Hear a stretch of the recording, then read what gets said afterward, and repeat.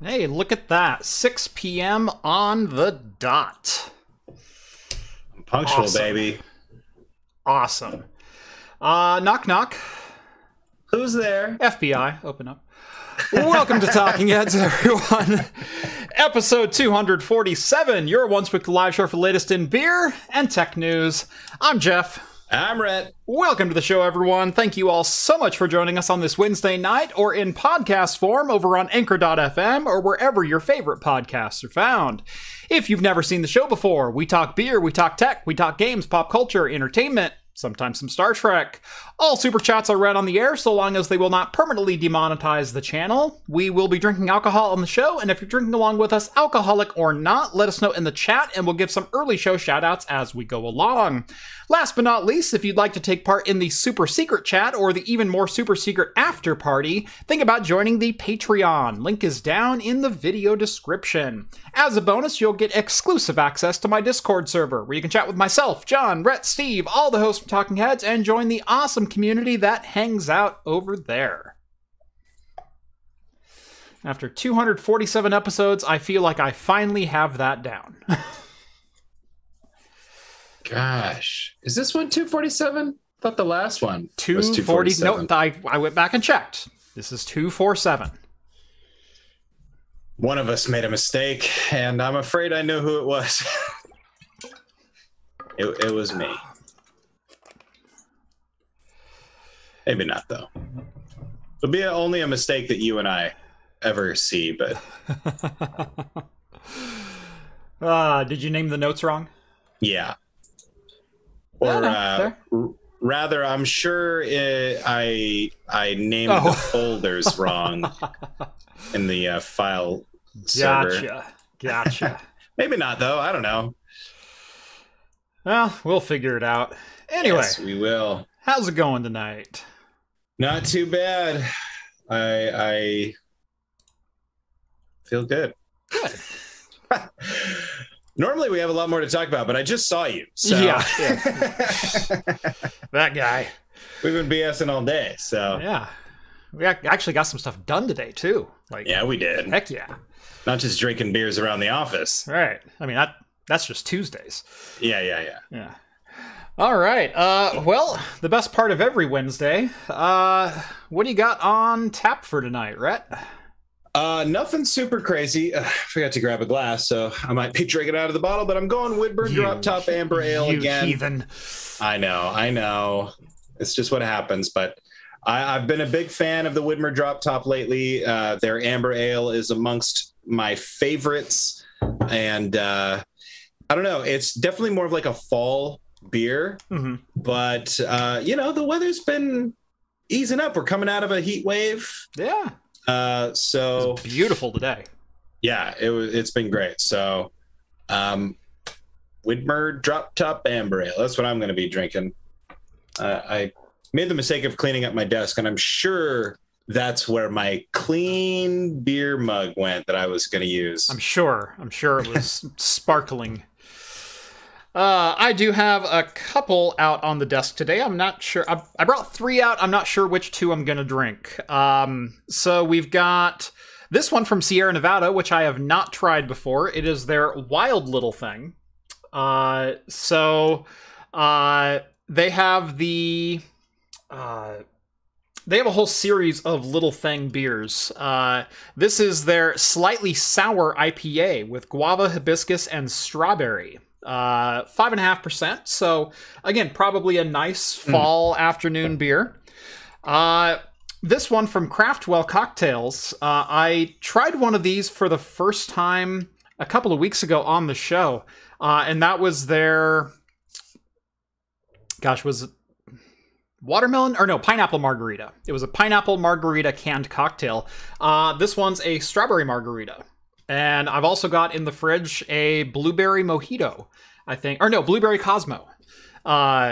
So I liked the pineapple one so much, I figured I would give a couple others a try when I saw them in the store. And last up, I have from... where is this? Groundbreaker Brewing in Portland, Oregon. I've got the IPA number 5, which is actually a gluten-free IPA. Yeah, all their beers, I think most of their beers anyway, are It's a gluten-free facility. Yeah, Yeah. they're great. Yeah. I will say they're like renowned for this gluten-free lager that I do think is awful, but the rest of their beers are great. Like they have a really good gluten-free amber ale, amongst other things. They're really worth checking out if you guys are. I feel the same way about Ghostfish Head up in Seattle. They're another gluten-free brewery, and it's really funny because they're known for their wheat ale, their German wheat ale. Which I think is one of the worst beers I've ever had in my life. Yeah. But the rest of their stuff is pretty darn solid, including they have a stout that's actually pretty amazing. So, yeah, just one of those things. Nice. We do have a super chat. Rhett, you do this one better than I do. Yeah, from Kren all the way on the other side of the world for 2 Aussie bucks. G'day. There you go. G'day, mate. There you go. Yeah. Thank you, I do, mate. All right. Don't take this too far. One of these days, I'm actually like putting some work, narrow in my Australian dialect. Yeah. And then I'm just going to go to town. I'll do a whole show. Oh, God. I have a really good friend of mine who's was very much into theater and choir and things like that. And whenever she gets a little bit tipsy, she'll slip into a British accent by accident. Happens all the time. And it's one of the most adorable things ever because she can't stop. And it's completely accidental. But she was a military brat, and so she moved everywhere. And so she has like little hints of like every American accent you could ever have. And they kind of lump back together into like a middling British accent. That's great. Very, very funny. How about some New Zealand dialect? Yeah, I mean, I could try. The problem is like I have like a few key phrases that I go to for like each thing to dial it in. Yeah, and I'm having trouble thinking of what my New Zealand one was. Yeah. Yeah, I do the same thing with doing any character voices or anything like that, where I will find a specific phrase that I can do, and that's that voice. And a lot of impressionists do that same thing as well. They figure out which phrase has all of the hallmarks of that voice, and then they'll expand on that phrase, and pull out, individual dialects or, accentuations or whatever else that they need. But like that's not a knife. This is a knife. This is a knife. Right. Or, I always think of Dark Knight, it's like, I'm Batman. No, yeah, exactly. Actually, you nailed it, dude. Yeah. Wow. Michael Caine says like the size of a tangerine or whatever. I can't quite remember it because I haven't seen it in a long time, but. Some people just want to watch the world burn. Dude, look at that. Our beers are like almost the same score on Untappd.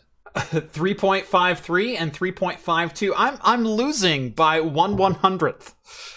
Gosh. No. You're winning by 1/100th. Oh, mine. Okay, sorry. I read them in reverse.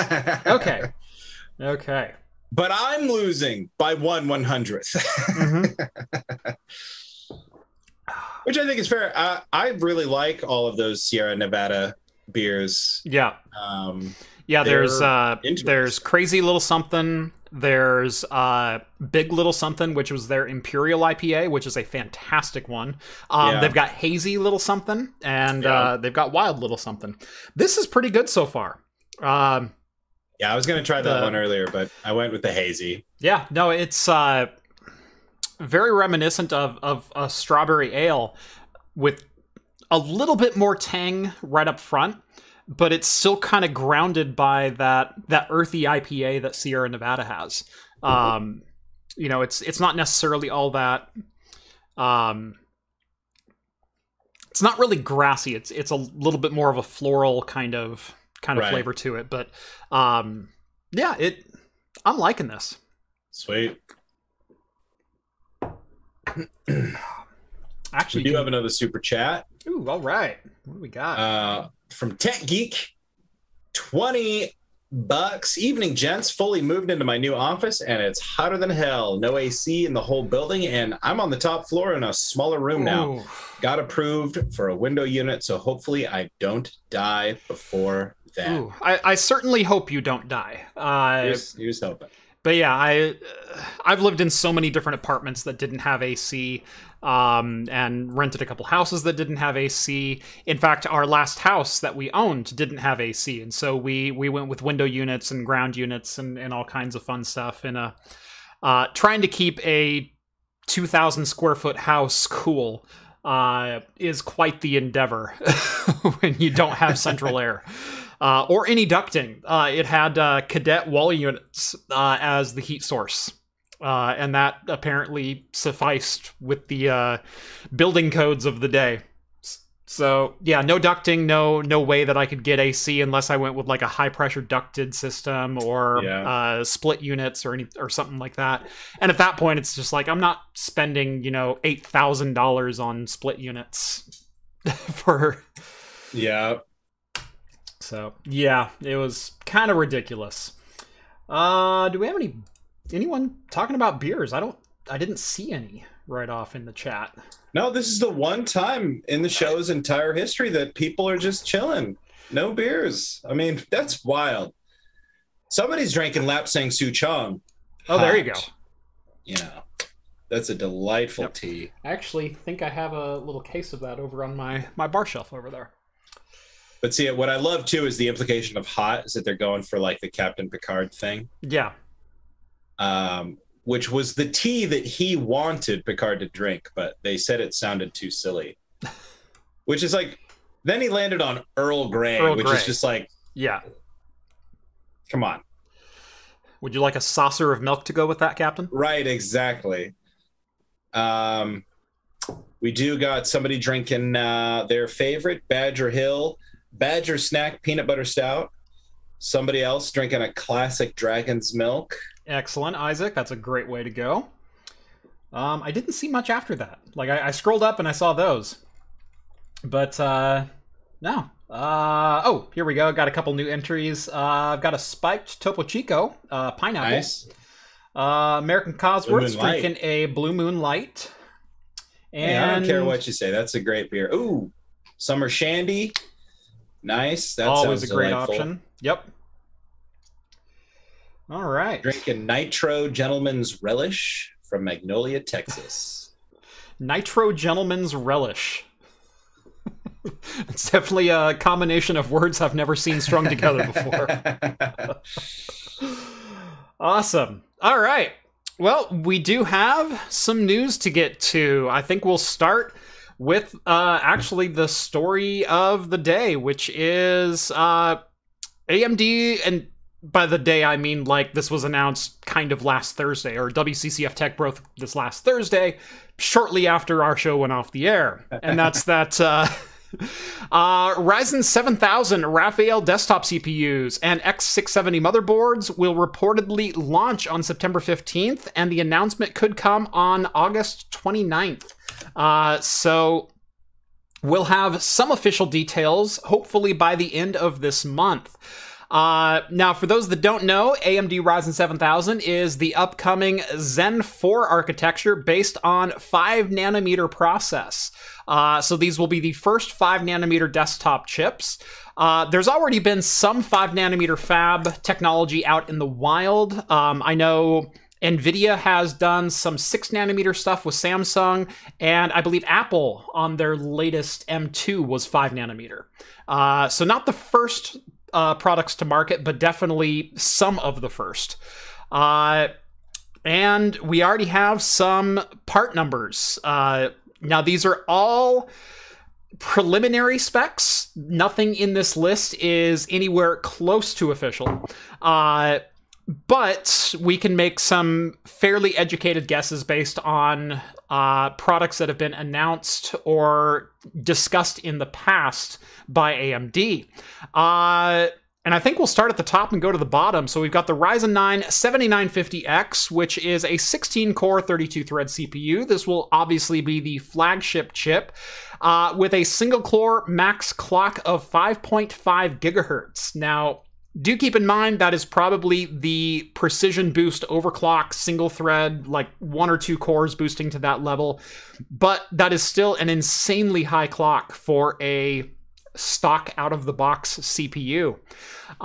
This will have a TDP upwards of 170 watts, and this last piece is probably the most contentious because I have seen reports anywhere from around $700 to upwards of $1,000 for the 7950X. Now, the 5950X, the CPU that this is directly replacing, was also 16-core, 32-thread, was the flagship CPU for Zen 3. That one was $799. So it's kind of interesting that WCCF Tech is reporting that this will only be $700, but other outlets are reporting it could be well over $800, over the asking price of the previous generation chip. So, yeah, who knows on that one.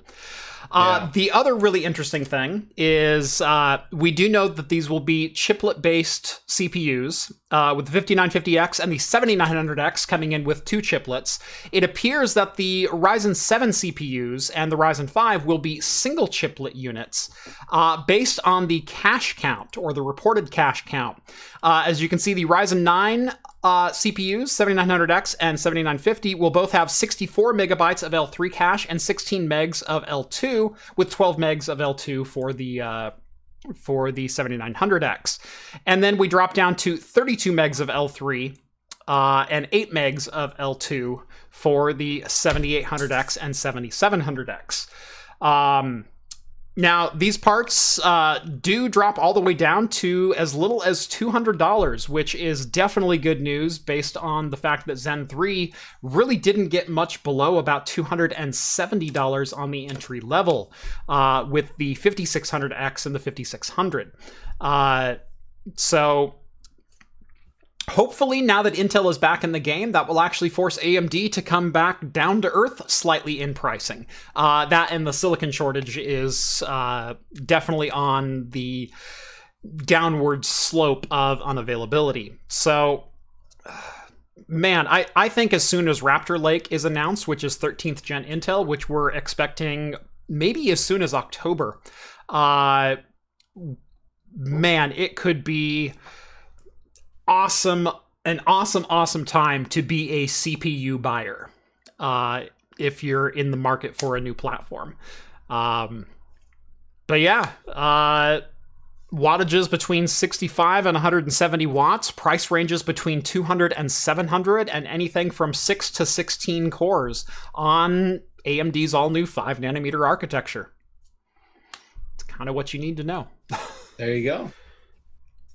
Yeah, it'll be interesting to kind of see where prices land once everything's announced. And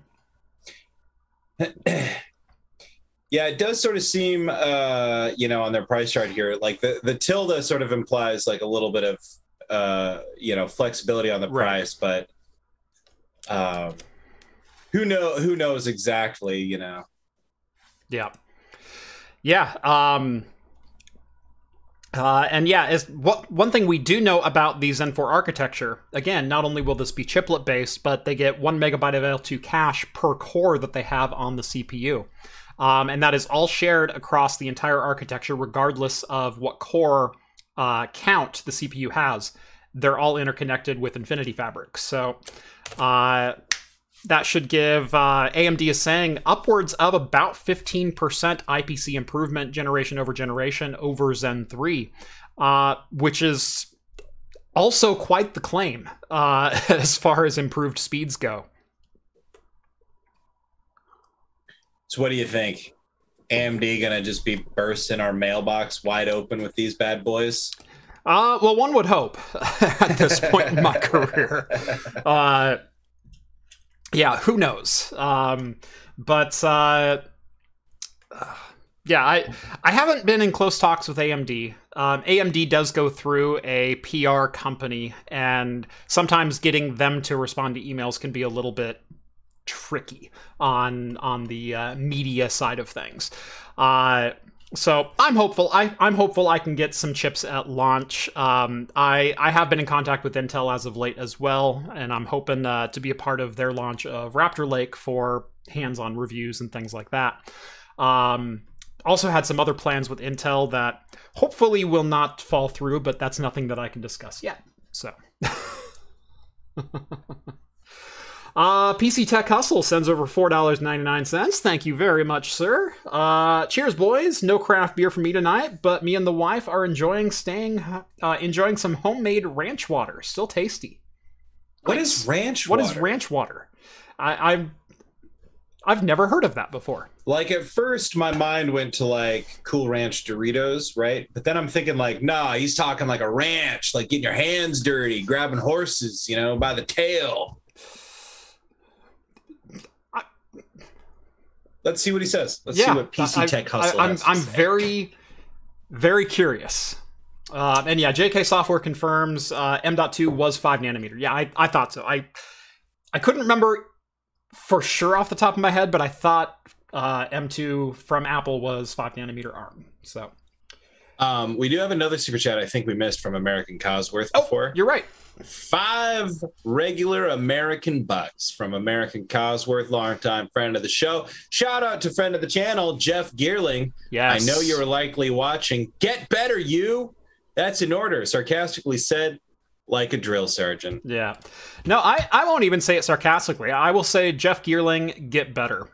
For those who don't know, Jeff Geerling, very good friend of the channel and friend of myself, posted an update on his channel earlier today about his battle with Crohn's disease. He hasn't been like hiding it at all, but it's kind of come to more of a forefront in his life, and he's been very, very sick for the last month, in and out of the hospital through a number of different procedures and whatnot, and gave a little bit of update on his overall health and kind of the status of the channel moving forward.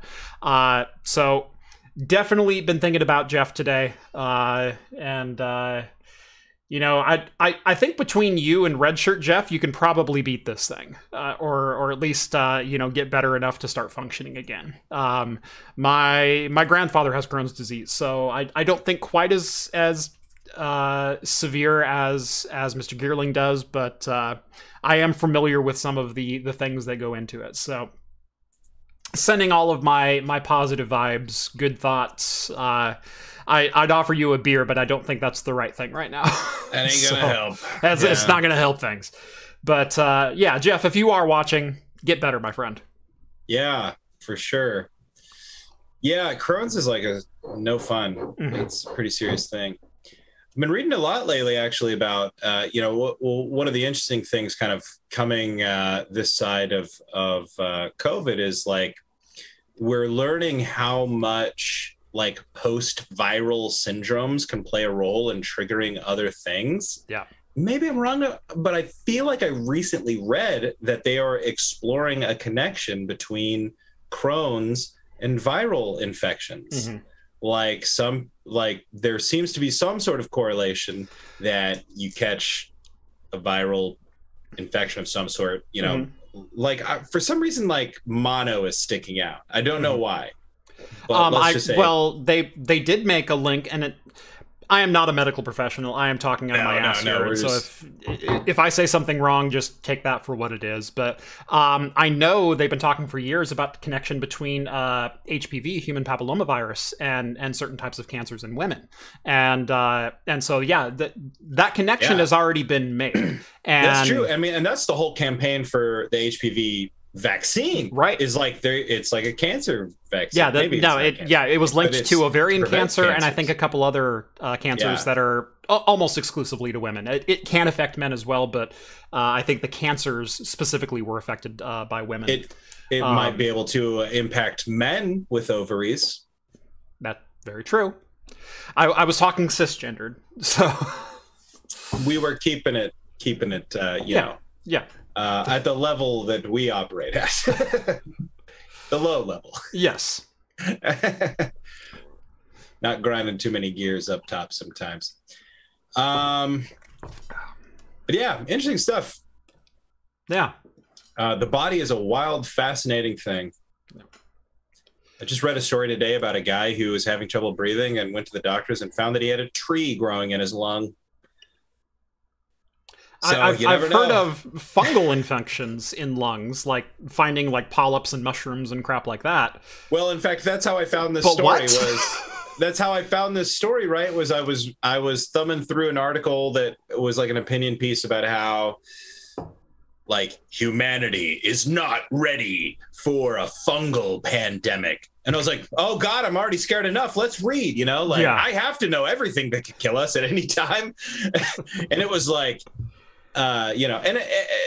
talking about getting fungal infections in your lungs and how it's already a serious thing and how you can the funguses can grow like polyps and tumors inside of your body and do all this sort of thing. And then I found a story about a man who had a tree because he inhaled a seed grow in his lungs.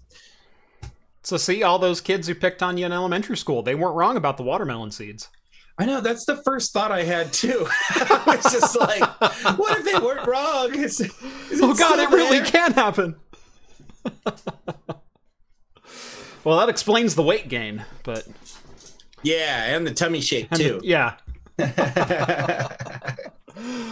Oh God. It's not just a beer belly. I have a watermelon. Watermelon ale, perhaps? Ooh. There you go. Yeah, it's like that episode when Bender is brewing. Oh, I just felt it ferment. It's an ale. Craft Computing, Discord talking heads for the link for the tree lung pick. I don't know that I want to watch that right now. I'll take a look for all of us. Oh, whoa. Yeah, it's in the X-ray, and then there is a picture. Yeah, I'm not ready for that. I don't know that I needed to see that. I was not ready for it. But since I'm the only one who can post links into the YouTube chat, there you go, everyone. Now you can never eat again as well. Click at your own risk if you are a gore averse. Is that spruce? It's not as bad. I know. I'm like, okay, what kind of gins can we get out of this? Are we going to be able to... Get some yeast out of his beard while you're at it. Let's do a full thing. Yeah. What would you even call it? Here, that picture says medical marvels. So maybe you would call it the medical marvels. Yeah, I don't know. The medical marvels IPA, flavored with spruce. Oh man. Anyway. And we all wonder why this show tends to go off the rails. No. Oh, gosh. Good thing I was eating dinner. The chat says it all at this point. Oh, man. Well, what's funny is I was going to be like, to protect everybody's sanity, $1 a month, then you know for sure that you want to see it by the time you click on it. But here's Jeff just like, here it is, guys. Take a look. Yeah. Suffer with me. Once I saw it, I had to drag you all along for the ride. That's how this works, dang it. Yeah, maybe he's the first ent. Yeah. Logger's Logger. Oh, yeah. Boom. Oh gosh, I love that. That's a good one. Logger's Logger. My only thought is like reverse barrel aging something from Skull. I was gonna make that joke for the watermelon ale. Like technically anything that I age is barrel aged. Shape of the belly. Like I was gonna try to go there with it, but nice. No, the spruce lung. Is that what you would call it? Spruce lung? That kind of ended. I am Groot. Oh. How do you even follow up that conversation? Well, it might How did we get there? Where do we go? It might not be a tree in the lung, but our next story is still a hit. All right, I'll work on that one for next time. Okay. All right. Well, this latest branch from AMD's architecture is definitely... Gosh, I had a pun and I lost it. And also, too, there's something about, like, I know it's AMD, but, like, there's something about, like, Intel Inside. Oh, man. Not to get our roots twisted, but... oh, why do you people do this to me? Anyway, AMD's Ryzen 5 7600X is apparently so impressive, it is making the folks over at User Benchmarks question their own reality. In the fact that they not only had to give a backhanded comment to the Neanderthalian PR department of AMD a little bit of props for actually living up to some of their relatively low expectations of them, but also immediately counter it with, and Raptor Lake's right around the corner, and we just know that Team Blue is going to dominate, because all AMD does is they send out these parts that are designed to work well in specific benchmarks. For those who are not currently up to date about User Benchmarks, they're not even a paid shill. They're just like a shill. Like, they're a fanboy's fanboy. And I live, of like all the tech reviewers, I live closest to the Intel campus. Like, I'm only 40 minutes from campus, from their fab facility. Like, if anyone was going to be a homer, it'd probably be me. But all I ever want is to be able to test out the best product possible from everyone possible. Because when competition is high, the end result is we win as consumers. We get better parts. We get better things. And the price of those things goes down. That's consumerism 101. Supply and demand 101. When something is in demand and it's a good quality, the price will be driven down because of scale and everything else. So the fact that User Benchmarks can't stomach the fact that AMD is possibly putting out a good CPU, it just boggles my mind. Like, why wouldn't you want this to be a good part?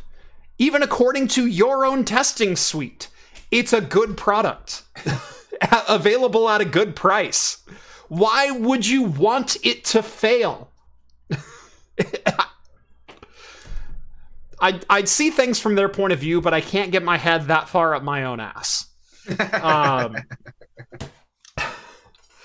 Wasn't aware of User Benchmarks, then found it was trying to tell me that the NVIDIA 3600 would outperform a 6800 XT. Yeah, never looked at it again. Yeah, and yeah, I just don't understand. Oh, and by the way, they're saying that AMD 7600X is only the 53rd fastest CPU they've ever benchmarked as far as like single-threaded performance. With the top 52 being nothing but Intel dating back to like Sandy Bridge. Like, that's how skewed their benchmarks are. But when you hear the statement from User Benchmarks that they wrote up about this,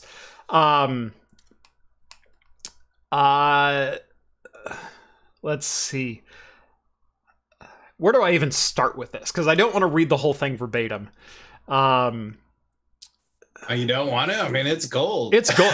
The whole thing is gold. Literally within fine, I'll just read the whole thing because it's great. Literally within minutes of this unrealistic pre-release result appearing on User Benchmark, AMD's marketing machinery declared a 20% victory over the 12900K, whilst simultaneously slandering User Benchmarks via hundreds of news outlets and thousands of supposedly disinterested Twitter, Reddit, forum, and YouTube accounts. Buying new AMD products is like buying a used car. It takes time, experience, and a taste for sales hype. it's difficult for consumers to make rational choices because AMD completely dominates news and social media channels. 10 years ago, when AMD was the extreme underdog, extreme marketing was understandable. Today, with a capitalization of 150 billion USD, it's disrespectful for AMD's own prospective users, even with Intel's marketing department asleep at the wheel. If these practices continue, Ryzen may eventually end up in the same state as Radeon. Following a series of overhyped releases, consumers have little interest in the Radeon brand. The combined market share for all of AMD's RX 5000 and 6000 GPUs via June's 2022 Steam hardware survey is just 2%. Meanwhile, NVIDIA's RTX 2060 alone accounts for 5% of all active accounts. If Zen 4 actually delivers anywhere near a 57% real-world single-core uplift, we will bow down, call AMD king, and commit seppuku. More likely, AMD's new architecture is once again optimized to shine in specific benchmarks. And then they go on to call them a Neanderthal marketing department and everything else. Michelle sends over $10. Michaela. Well, spell it right. No, I'm kidding. It's got to be Michaela, right? I don't know. Michaela. I saw Michelle, and then I went, sorry. No, Michaela, you're probably right. Sends over $10 from PC Tech Hustle's wife. Well, thank you, Michaela. That is much appreciated. By the way, that reminded me to go back and look at what ranch water was. Oh, gosh. And it's Topo Chico tequila and lime juice, which actually sounds like... That sounds wonderful. Good. Yeah. What is up with this like Topo Chico revival lately? Seriously. Like nothing for 20 years, and then all of a sudden it's in half of the new cocktails that I'm hearing about. Right? Isn't that like, it's not just me, right? Like, no. I swear to God, like, I've only ever seen it like at the grocery store occasionally. Mm-hmm. And all of a sudden this summer, people are like, do you drink Topo Chico? Right. Little tequila, little lime juice, bam! Ranch water, baby. I mean, I'm down now that I know what it is, but... Which that makes sense when he calls it ranch water. It's like cowboy water. Right. But the immediate like picture of like ranch water, like you said, is either like, did you go out and dig a well in Nebraska? like I'm not getting the connection right away. Either that or it's, you know, Cool Ranch Dorito water, like Taco Bell's new menu item. Well, you know, like when you go to use mustard and you didn't shake the bottle and you just get like a wet flop of like mustard water. That's ranch water. Okay. Yeah. No, it's when you leave the ranch at the bottom of the cooler instead of on top of the ice. You ever go camping and you like open that bottle of ranch and it just kind of goes, you know, all the water spills out from the top? Oh, yeah. Ranch water. Yum. Now that I know what it is, PC Tech Hustle, I will say it does sound delicious. Yeah, it does. Although I've said many times, I'm not a fan of like straight up tequila, mainly because of there's not a lot of variety, and tequila is bound by a very stringent set of rules to be able to call yourself tequila. But I am a fan of agave spirits and mezcal and things like that. So swap out that with like a good gold mezcal or something. I am totally in. Watered down ranch is exactly what I thought. Like, right, I'm not alone in that. Thank you. Well, and the first time they make like ranch powder that you can turn into a dip. Yeah. Do I just like dilute it a lot? And I was like, is this one of those like healthcare fads? Like, I feel like I've heard something like, you know, like it's like something Gwyneth Paltrow would push on her like TikTok. And everyone's like, you got to try ranch water, dude. In between her Opal Stone insertions. Right, exactly, though. Like, it sounds like... By the way, don't look that up if you don't know what that is. It's exactly what it sounds like, but don't look it up.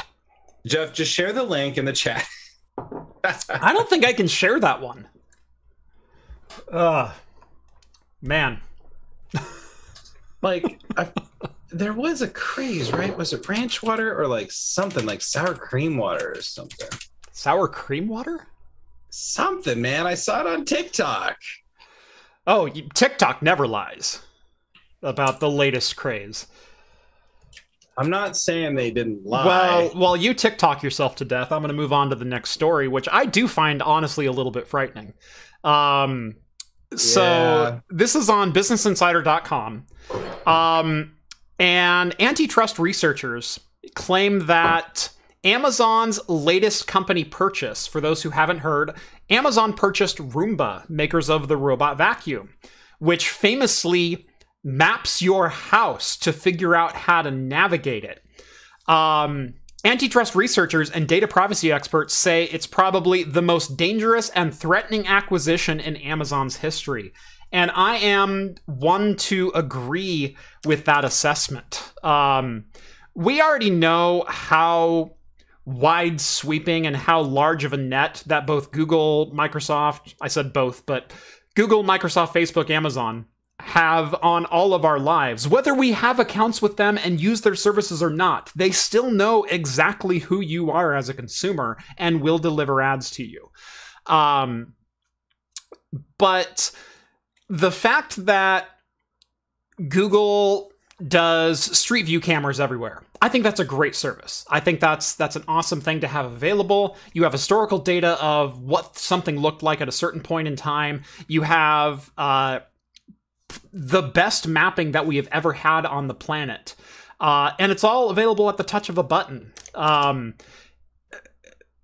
When it comes to inside your walls, though, like, once I close the door in my house, I don't have an Alexa. I don't have Siri. I don't have OK Google.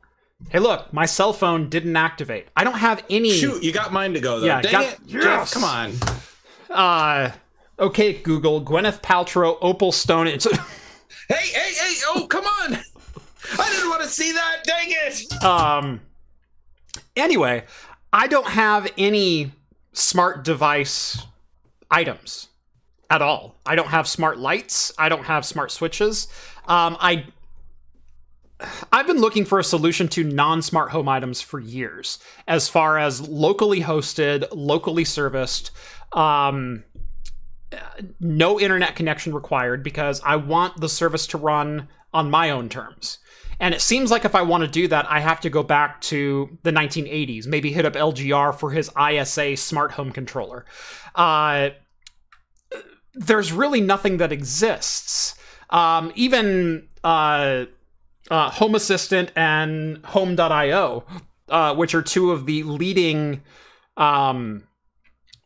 self-hosted home automation providers out there, or software services out there, is a lot of them still rely on internet-connected services to connect you to Google for scheduling, or Amazon for calendar use, or whatever voice recognition software you want to run.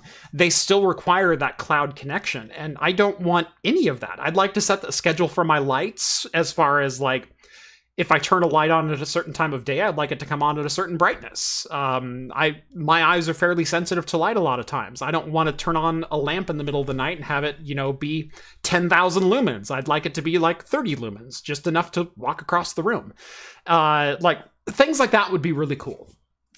But It seems impossible. But that's a side rant to Amazon purchasing Roomba and having Roomba be a connected device, which Roomba is a connected device, but now who gets to hold on to that mapping technology of your house? Yeah. I mean, I hate anything like this, but something to consider is that somebody already has a map of your house. You carry around your phone in your pocket all day. You walk around your house. Mm-hmm. Not only that, you could create a map of anybody's house from the composite pictures on Zillow or Redfin, and websites like that. I mean, I don't want anybody to have that data from my robot vacuum cleaner. I bought a robot vacuum cleaner to have less things to worry about. Yeah. But they already have it. Like, they already have the data. Yeah. They got it from my phone. They got it from the Zillow pictures. They've got it from... Yep. whatever. I don't know. Hell, I wouldn't be surprised if they're like measuring like the way your voice sounds when you're like, "Hey Alexa," you know. And audio reflection can be used to map spaces. It's freaky when you get into that level of audio engineering. You see what they can do, like what an amateur can do with just some tools, like, and a camera. Yeah, like there's no doubt that they're already doing that with their voice activated assistants and things like that. So like, the only thing I disagree with this is like the alarmist thing. If it gets more people to pay attention to the way that their data is being harvested and used against them, then great. But I do disagree with the sentiment that this is what we finally need to worry about with Amazon. I mean, they have been doing crappy, shady business things for 30 years. Right. Like, you want to, I mean, this isn't like a huge breach of privacy or whatever, so maybe it doesn't register. But if we would have stopped them back then, we wouldn't have to worry about it. But when they were selling books back in the 90s, they would buy books from the distributors, and they found it out that like the distributors didn't want to ship books unless you bought 10 books. Then the shipping costs sort of washed out and they could make their own profit. Right. They found out that if they ordered the one book that a customer wanted and 9 books that were out of print, they would ship the order with one book. Amazon built their empire by exploiting a technical loophole in a book distributor's website. Yep. Like, I don't know. Yep. We should have stopped him a long time ago. Yeah. Go back in time. Yeah. By the way, we missed a super chat. Funky Monk is in chat. Woo! Yeah, not only is he in chat, he's one of my Discord moderators. So, welcome to the live show, my friend from across the pond. We've got to be like, are we in the same time zone? Yes, actually. Yeah, I know where he's at right now, and yes, we are in the same time zone. So, welcome to the one true time, Funky Monk. West Coast, Best Coast. Oh yeah. Yeah, anyway, welcome to the show. And by the way, a huge shout out to my other mods that work the YouTube show on the regular, Skull and Rev. You've probably seen them in chat quite a bit. They do a freaking amazing job every single week. Yeah. And they hardly ask for any beer at all. It's amazing. It is impressive. They're restrained. So yeah. I just want to give all of my mods a very quick shout out. So thank you guys. Our mods are all great.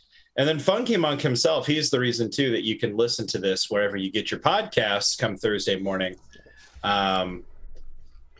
Yes, Funky Monk is our resident podcast monkey. In fact, he has a unique group identifier on the Discord server because he built the automated bot that scrapes my audio off of here and sends it out to all of the podcast hosting sites. And so if you listen to this on the podcast, Funky Monk is the brainchild behind that. So again, huge thanks to Funky Monk and the rest of the mod team. All right, well, I do kind of see your point of view when it comes to this is not the most egregious thing or the most dangerous thing. Sound the alarm. You know what I'm saying? Sound it. But don't let anybody trick you into thinking that this sound is the this first as an additional alarm, not the only alarm. Right, yeah. That's the point. Yeah. It's like, oh no, now we have to be worried about big tech, just them doing what they've been doing for years. Yeah.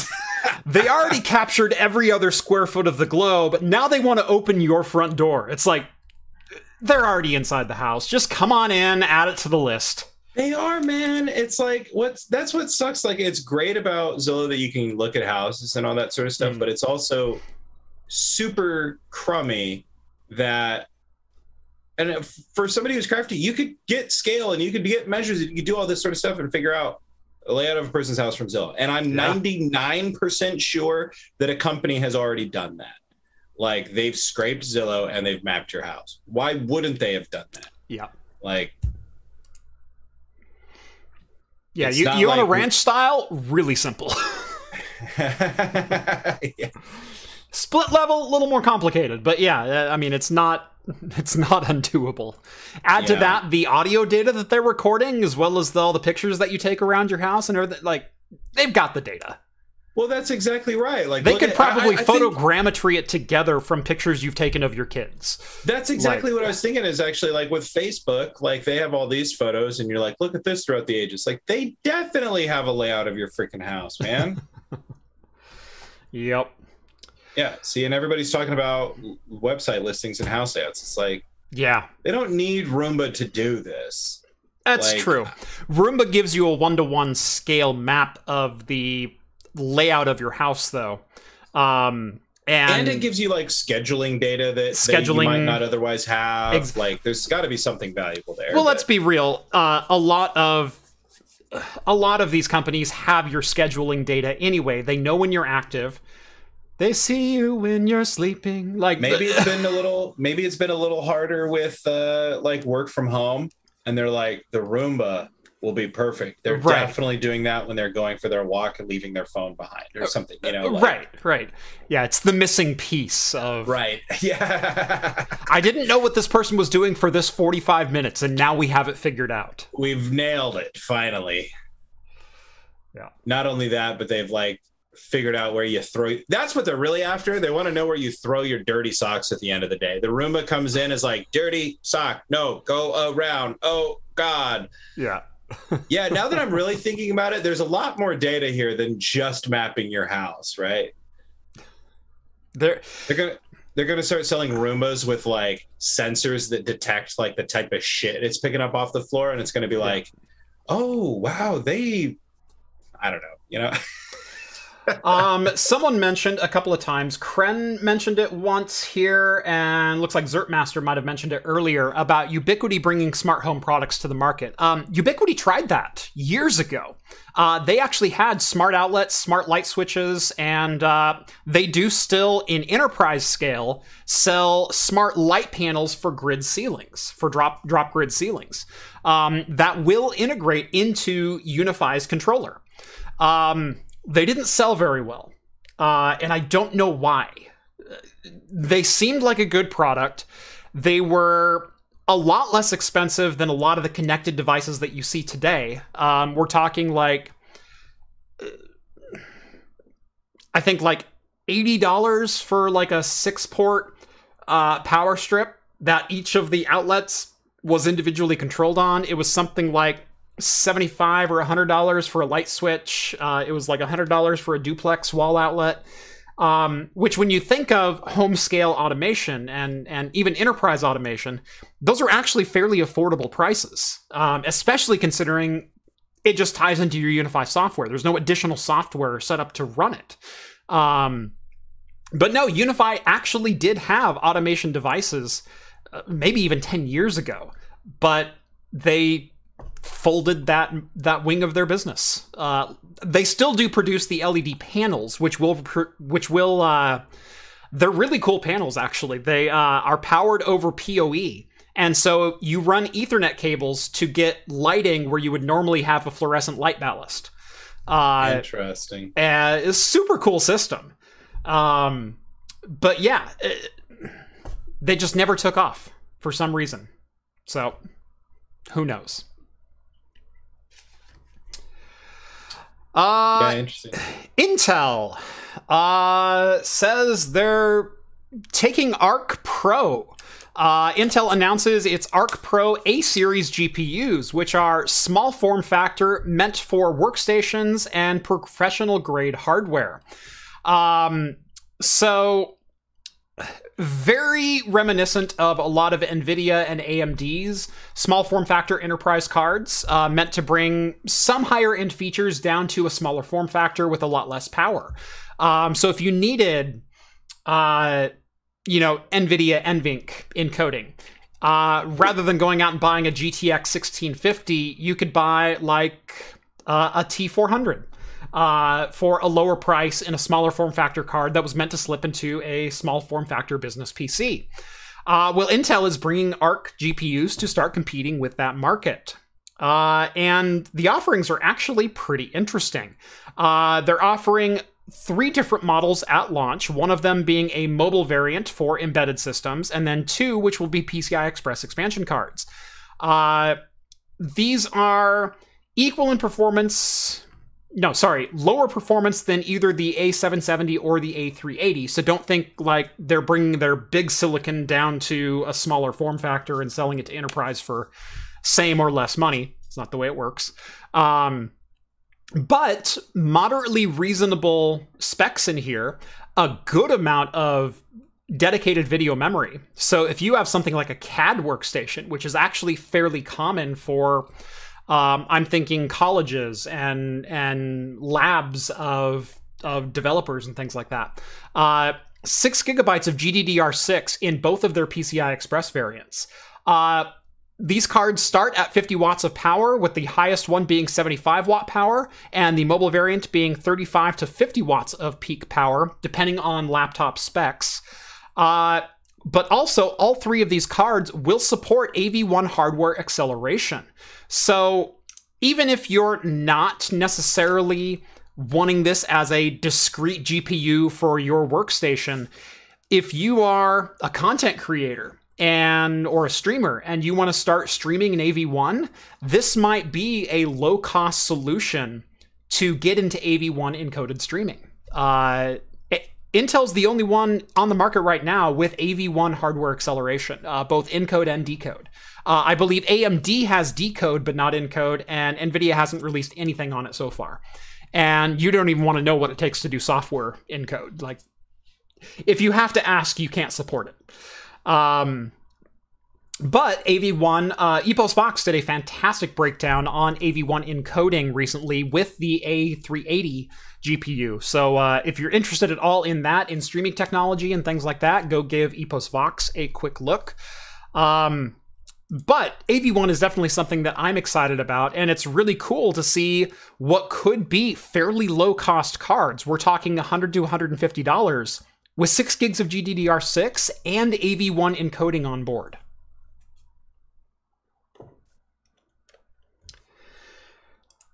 You know what else is cool? Today's video sponsor. That was good. Thank you. Today's video is brought to you by Linode. If you've ever needed to host your own servers, whether it be for home or business use, but don't have the resources to invest into hardware, power, cooling, time, or even space, why not let Linode host them for you? If it runs on Linux, it will run on Linode. That includes most of the software from tutorials on my channel, like how to run your own ad-blocking recursive DNS servers, VPN gateways, your own cloud-based Plex servers, and more. With shared CPU plans starting at as little as $5 per month, and scaling up to as high as you need to go, except for AV1 encoding, actually they probably will do that, you'll be able to find a hosting plan that fits your needs. Even if you do use Linode to keep even if you do host your own servers, you can use Linode to keep a backup off-site, because remember, RAID is not a backup. Linode was also the first alternative cloud provider to have NVMe block storage available to all customers. Last year, they began rolling out NVMe drives to all 11 of their global data centers. Best of all, storage rates remained at the same low price they always have been. Visit linode.com/craftcomputing for a $100 60-day credit just for signing up for a new account. That's linode.com/craftcomputing, and again, a huge thanks to Linode for making this episode possible.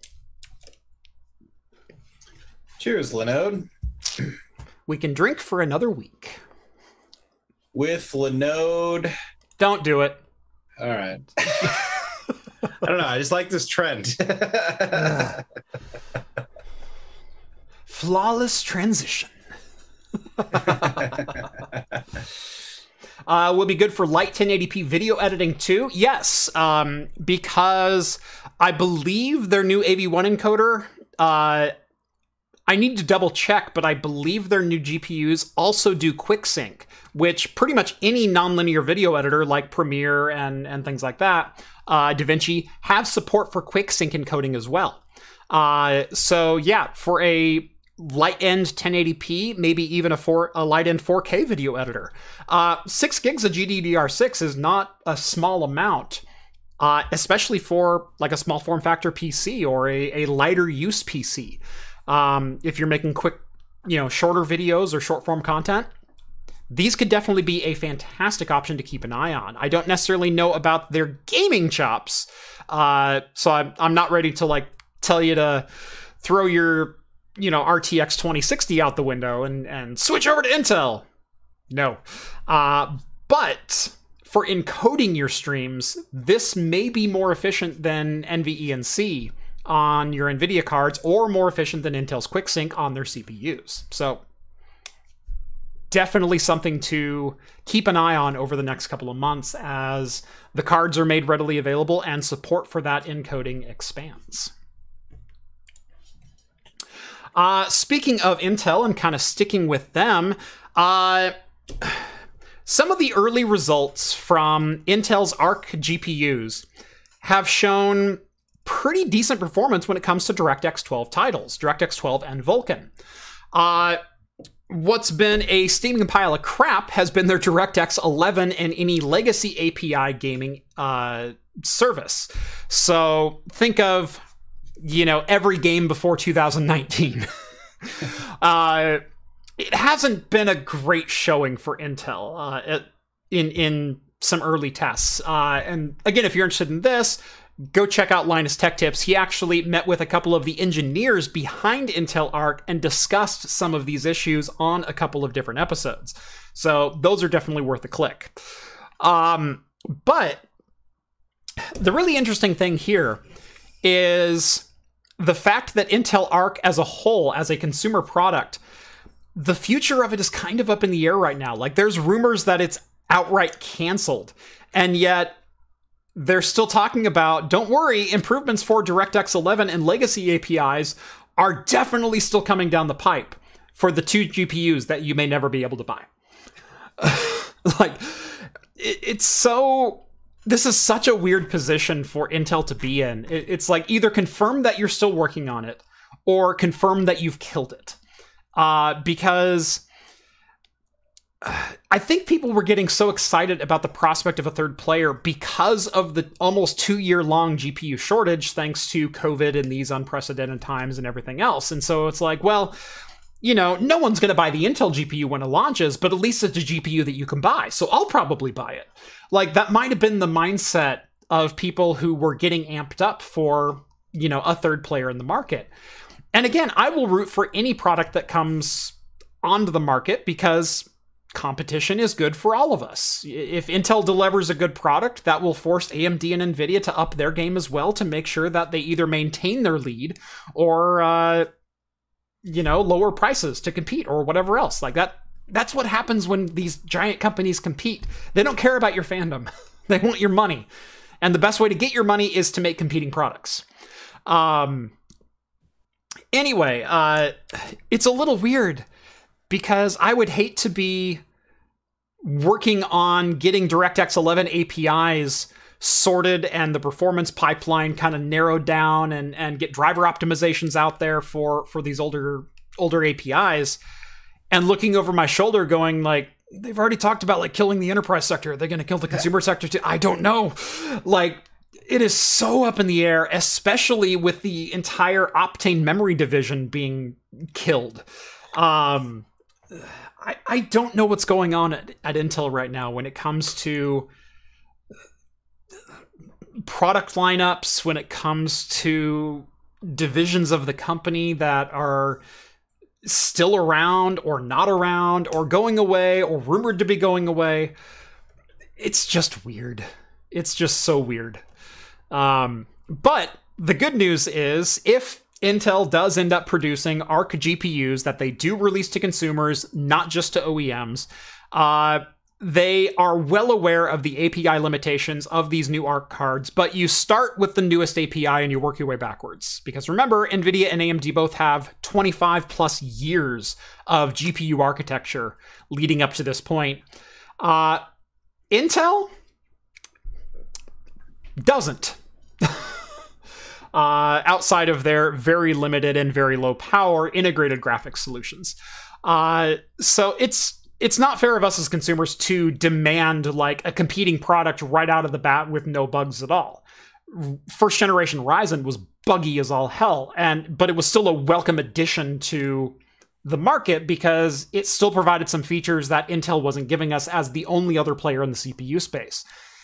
If Intel can deliver some pretty powerful, like $100 graphics cards, $150 graphics cards, and compete even at the low end, that will help bring down some of the pricing, especially in the low end, because we're starting to not see $200 GPUs anymore, and even CPUs. Remember, last generation, the GTX 1650 was the lowest tier GPU that NVIDIA made, and it was like $179 versus just 2 generations ago, we got the GTX 1050 for $129. No, sorry, $119. And then the Ti, which was 4 gigs of RAM, for $140. That GPU tier really doesn't exist in the modern stack. Yeah. And well, it doesn't need to. So, well, apparently not, but it should, but it doesn't need to based on the market that's supporting it right now. So that's where Intel could help. They definitely could. And if they compete in a higher tier, more power to them as well. Because again, the more competition there is in the marketplace, the more consumers will win. So, but yeah, DirectX 11 set to see some improvements on Intel's latest drivers. So we'll see how that goes. All right. It is past 7 o'clock. I think it's time for me to open another brew. Are you opening another Amber Top, or are you? I mean, what happens if I open a White Claw? Am I the first? No, you're not the first. John and I actually... Did we do White Claws, or did we do... We did something. John and I have done a couple seltzers on some Talking Heads. And so you wouldn't be the first in that regard. If you open a Kirkland seltzer, you might be like dropping the bar one level lower. I'm not sure. First of all, Kirkland brand everything is great, okay? I misspoke. The Kirkland seltzers are actually not terrible. Kirkland brand light beer is like a little bit above Coors Light. Really? Oh, yeah. I mean, that's a low bar, but okay. There's even like a Kirkland brand IPA that's not that bad. I've had the IPA. It's definitely not bad. I've had their whiskey before. The whiskey's pretty solid. I've had everything. It's fine, man. I'm wearing Kirkland brand underpants right now. Yeah. I'm not even kidding. Yeah. Sorry, didn't mean to offend the other mothership in our lives. Oh, yeah, Well, I am going to open a White Claw because it's hot. You do that. I think I'm going to go for the Craftwell Cocktails Strawberry Margarita, which is a 10.5% canned cocktail. It's like barely a step above a White Claw. Right. It's funny, this is the second red beer that I've poured tonight. Like, the other one was starkly red in color as well. This one's neon. It's so red.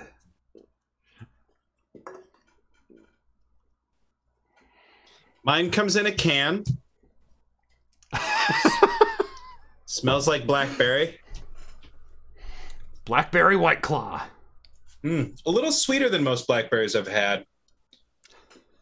But for only 2 carbs. I love that you're owning the review, by the way.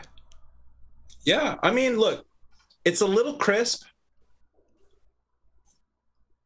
And I think I would be unsettled by the clear coloring of the beverage if I poured it into a glass. So I like to keep it in a can. I certainly was. I had to leave them in the can. And I think if I had drank this fresh out of the fridge, I'd be having a little bit better of a time. But it is gluten-free, 2 carbs, 100 calories, and clocks in at 5%. So a good daily drinker right here. Yeah. It's what we call a lawnmower beer. Yeah, something of a session, if you will. Or if you've been to any sporting event and taken the bus there, you know they're like just slamming them on the bus on the way there. The last football game that I attended was down at the University of Oregon, and there was someone with, I swear, like a 40 White Claw. I didn't know they sold them that big, but it was this giant, like, pineapple White Claw. Skinny little white girl just slamming this thing on the public bus on the way to get there. Ain't no laws, apparently. Somebody says too much sugar in those drinks, and there's really not. I mean, there's. I think it was talking about mine. Oh. Okay, I was about to go to war for White Claw, so thank God you stopped me. No, there's nothing in White Claw other than, a little ether alcohol. Yeah. So this is a wine-based cocktail, by the way. Yeah, I've been seeing a lot more of those out lately, like a fortified wine mocktail type thing. Right. But they're good. These ones I've genuinely impressed. Yeah, I've had like a whiskey approximation. It's like a fortified wine whiskey bootleg. Yeah.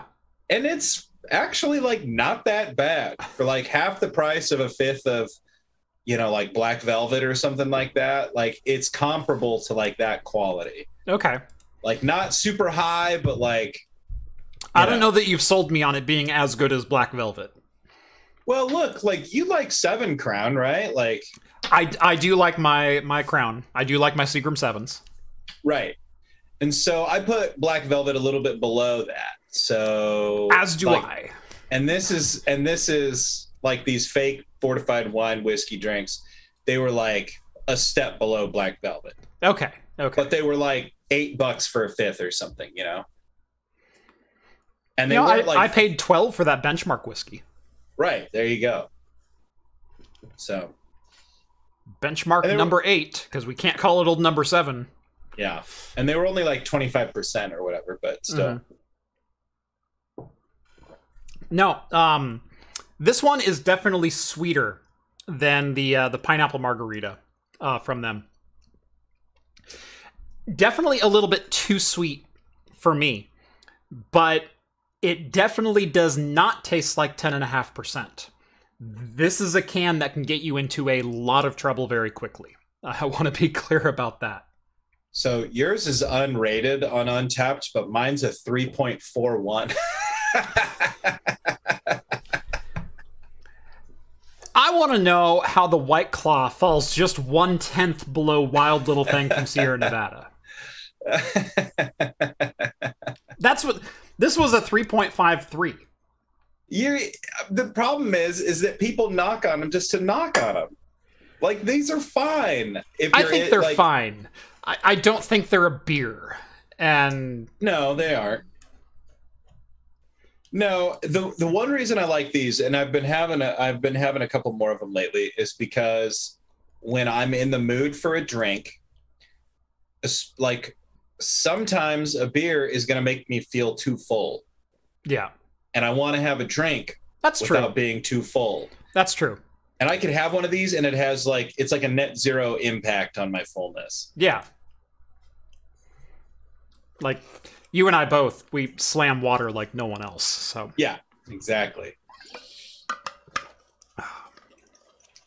So, add a little alcohol to it, make it bubbly, and you're good to go. Right.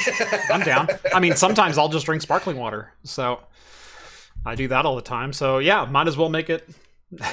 I mean, a freaking ranch water, Topo Chico with some tequila and lime, that's basically a White Claw. Just top it with some sparkling water, you're off and running. Oh, man. $18 super chat from Funky Monk himself.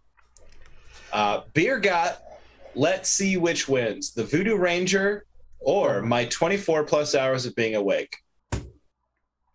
I don't know. Voodoo Ranger's pretty solid.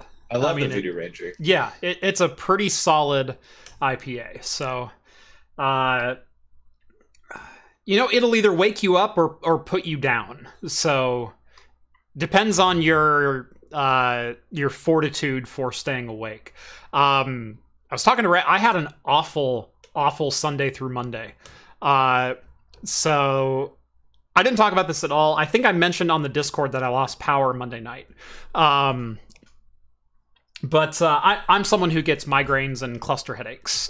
Cluster headaches not very often, and that's like a 2 to 3 times a year kind of thing, where I'm just laid out for 2 or 3 days and please, sweet death, embrace me. Oh, my camera just turned off. There it did. It just grabbed you and took you. That was weird. Press F in the chat, boys. Hopefully there it is. Okay. I've never had that camera turn off before. That's... What in the world is going on? Yeah. The white cloud gods have... Yeah. I can hear you. Yeah. I know you can hear me. Let's do the rest of the show like this. This is excellent. I think I'm going to have to switch to my Anchor camera. There we go. Hold on. Let's get me in there. No, you're covering me up now. I know. Wait. This was set up for a very specific camera, okay? There we go. All right, I'm back. We're back. I'm back, baby. Anyway, so Sunday night I wound up with a pretty gnarly, wound up with a pretty gnarly migraine. And went to bed, woke up like 5 a.m. Monday morning, couldn't get back to sleep, too much pain, too much light sensitivity, everything else, just like, I'm out. Luckily, Rhett called and said, like, hey, does your head hurt? And I'm like, yeah, does yours? And he goes, yeah. I said, F it, we're not doing anything today. And we both went back to bed. But anyway, so I was awake all day Monday, but just with like this splitting headache. And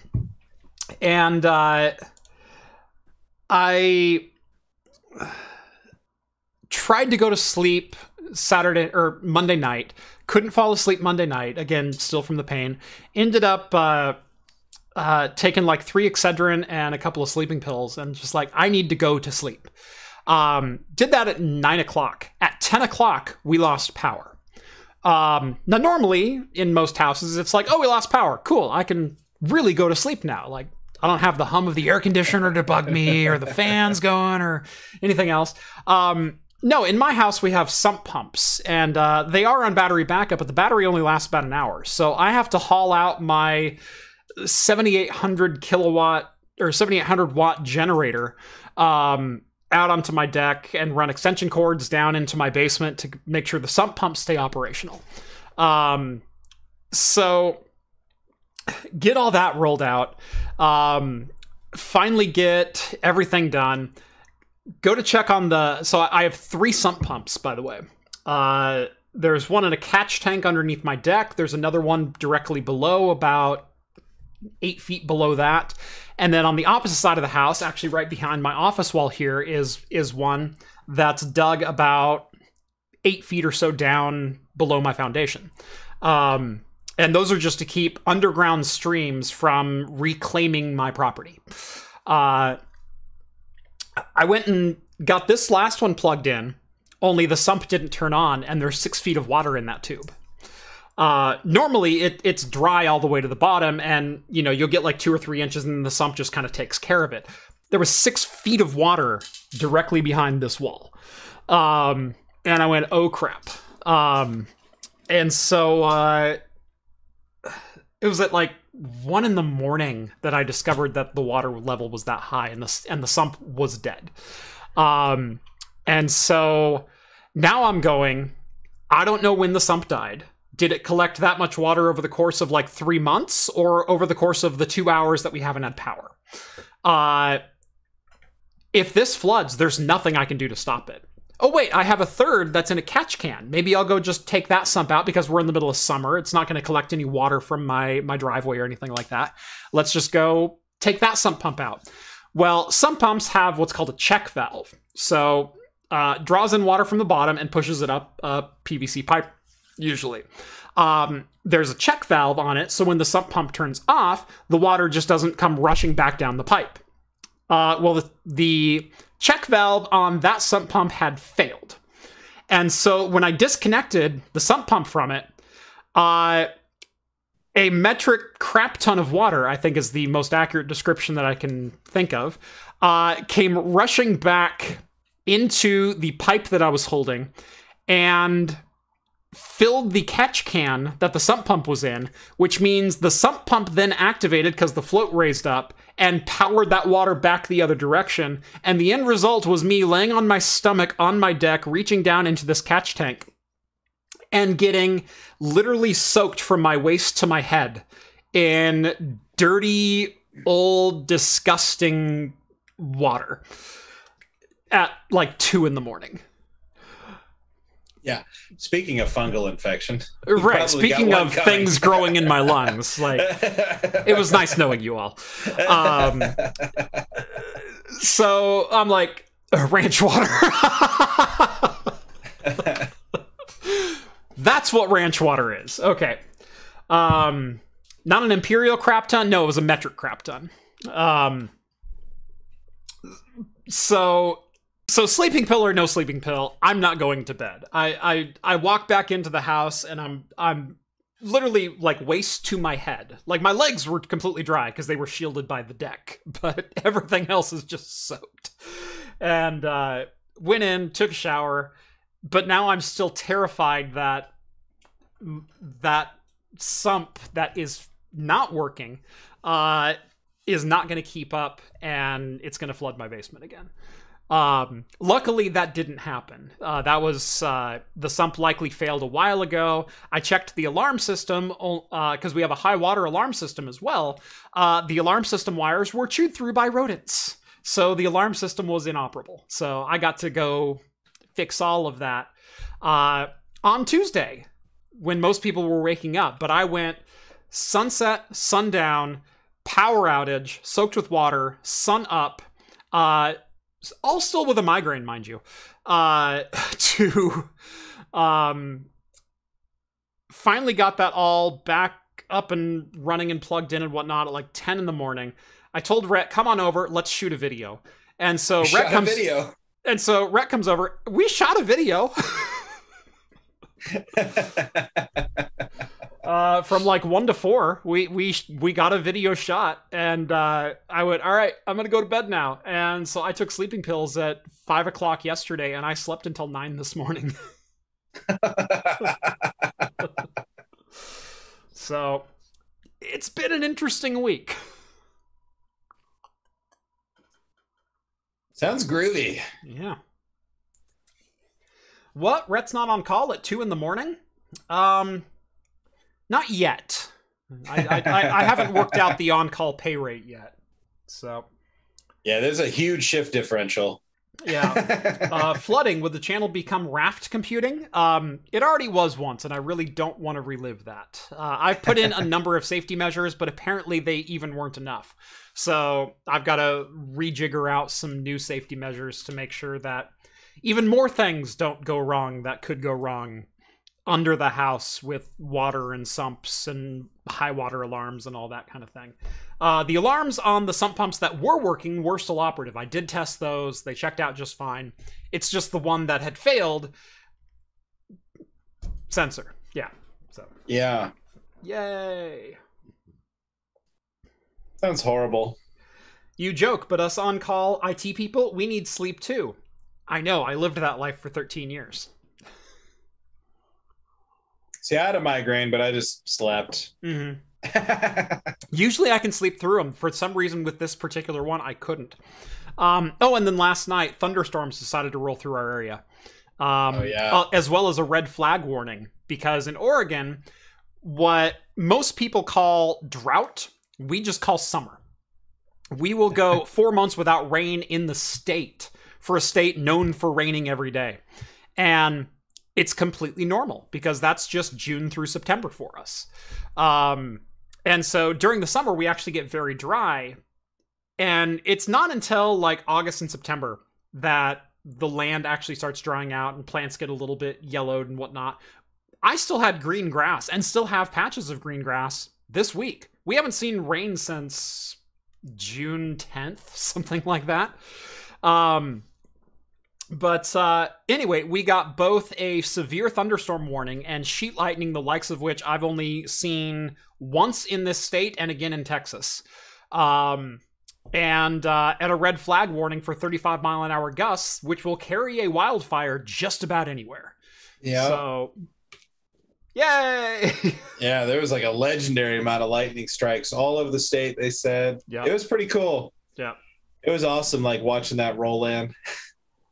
I had a big, giant metal pole up in the air, cleaning my pool, and just thunder and lightning started striking. And I was like, oh, God, I should probably put this big metal pole away. Yep. just trying to be outside and enjoying the like shifting weather and the storm. And next thing you know, Rhett's a Thundercat.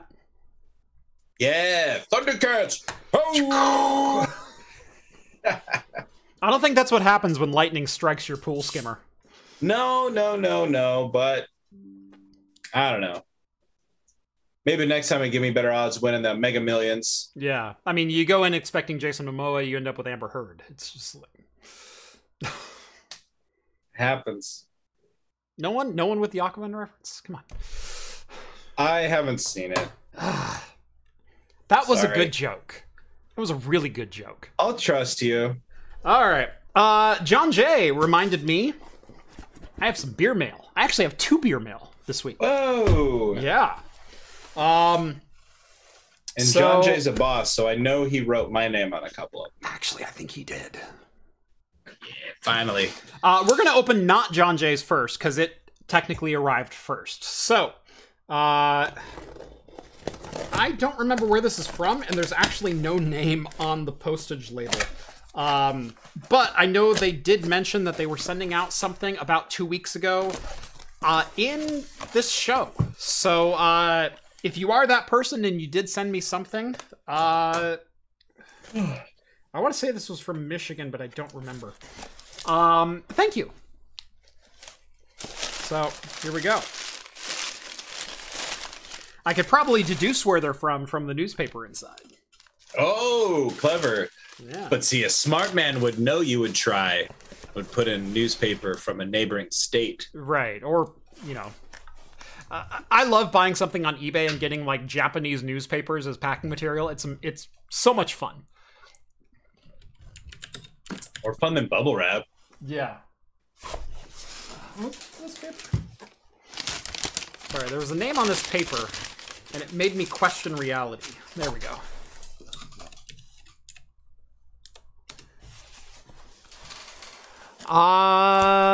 The B Extra is the name of the newspaper.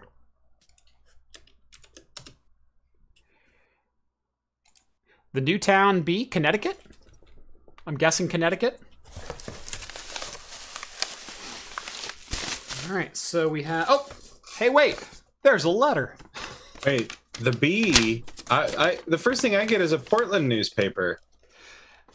I got the Newtown Bee when I searched for the B Extra. I got Portland's 100-year-old neighborhood newspaper. Yeah. Newtown, Connecticut. I win. Nice try. Nobody can actually read that from here. Probably just making it up. Rent card on request, Newtown. Rhett, can you look up the 203 area code for me? Tell me where that's at. I bet it's in Newtown, Connecticut. Nothing else has ever happened in Newtown, Connecticut. Dear Jeff, I hope this package finds you well. This is Mike D from Montreal, Quebec. I'm not on the Discord, but I have super chatted a few times. First off, thank you for everything you've done to create an amazing community. Your videos have helped with setting up my first NAS and Windows deployment server. That is awesome. I never miss an episode of Talking Heads, albeit in podcast form. Now with the new time slot, it should be easier to catch them live. Listening to you, John, Rhett, and Steve talk about tech and beer makes my week complete. Well, thank you. That's always freaking awesome. I wanted to share with you some beers of my home province. I have yet to taste Oregonian beer, so I can't compare, but I quite like the craft beer scene that's sprung up here. I'm sharing with you 2 Imperial Stouts and 2 IPAs. Ooh. I've shipped them to my boss's place in Sandy Hook, Connecticut, so they have a much better chance of making them to you. The labels of the cans are all in French, but if you're interested, I can send you a translation. Apologies, I don't have time to write it up now. If you could send me a message after you've received this package so I know it arrived safely. I hope you enjoy these beers as a small token of my thanks for your awesome content. Please let me know what you think of them, as I'm quite curious to how they compare with beers you're used to. Cheers, Mike. Quebec Cheers, beers. Mike. Thank you. Thank you, Mike. So from Quebec. I like it. So from Quebec to Connecticut to Oregon. Yeah, let's see what we got in here. I like it. Oh, wow. Oh, I'm looking forward to this. Speaking of canned cocktails, of which I am enjoying the fabulous strawberry margarita from Craftwell Cocktails right now. This is an old-fashioned Imperial Orange Bourbon that is barrel-aged, clocking in at 11.9%. Ooh, that looks good. I like the music note connotation thing. It almost looks like a music. Beauregard Distillery. So this is actually from a distillery, not a craft beer maker. But kind of the treble clef with orange at the bottom. Yeah. Very reminiscent. 11.9%. Serve at between 11 and 16 Celsius. So it actually wants like a room temperature pour. It wants like a 45 to 55 pour. And 40 IBU. Le Bourbon est la vedette d'un véritable hommage au cocktail old-fashioned. I think you're going to have to work on your French. You're going to have to work on the French. I don't do French. Yeah, you didn't even try the accent either. You're just like... I didn't. I did say homage. Was that an accent, though? See, I think it would be insulting for me to try to do it with an accent, though. So... There are two different schools of thought. That's true. There are. Amaretto Truffle. Oh, dear God. 9%. Extra strong beer is what it says on the bottom. Imperial Chocolat. Noir et Amande. So, a chocolate amaretto truffle beer. Oh my God. Yeah, that sounds good. That doesn't just sound good. That sounds freaking incredible. Amaretto is one of my favorite spirits. Just flat out. Oh my God, the can art on this. Dude. Ooh, I like that. That is super cool. So this is a pale ale using Citra and Galaxy hops. Oddly enough, Oregon strains. From the Brewski Tap Room.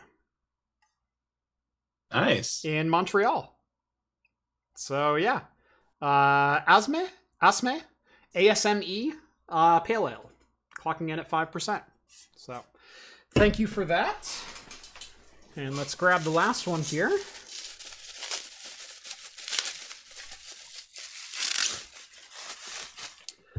Oh, and he's actually in chat. Schabziger. Oh, is that you? Yeah, apparently. Right? Schabziger, you have great taste. Thank you. I'm assuming that's them. Either that or it's Michael Stevens. No, it was Michael... Is Mike something else? I don't know. Schabziger's been talking about opening this up the whole time. I think it's Schabziger, yeah. And he took credit when they said he had great taste in beer. Yeah. So Schabziger, I'm assuming that's you. Last one. Oh my God. The Double Catnip IPA. The Double Catnip IPA. Ooh, that looks good. I love the can. Holy crap. That's a can that's going to have to live on my shelf when it's done. Yeah, Double Catnip IPA, 9%, so Imperial IPA. No, that's not me. Okay, so it's someone else. We'll find him. Yeah. Yeah, I'm not going to dox anyone, but it was a Mike of some kind with a specific last letter to start the name. Yeah. French-speaking Mike. Yeah, French Mike. Thank you. Yeah, Double Catnip IPA. I freaking love it. That is an awesome. That looks great. Awesome can. All of these look amazing. That is so cool. Chocolate truffle, amaretto, and old fashioned. Like, holy crap! You read me like a book. All right, John Jay. Let's see if you can compete with that, because we've got another box here to open. Ugh. John Jay, longtime friend and fan of the channel. Been sending us beers for a long time. Yes, he has. Treehouse Lover. And he doesn't mean just regular tree houses. Right. And yeah. He means the brewery. Well, not just like climbing trees and building houses. You know, we're supposed to be accepting of all kinds around here. So if he loves tree houses, that's his own deal. See, John Jay's like Treehouse. What are you talking about? Novella Hub likes Treehouse, doesn't he? Maybe you have John Jay and Novella Hub backwards. Nope. No, they both love Treehouse. All right, so we got a couple of 4-packs here.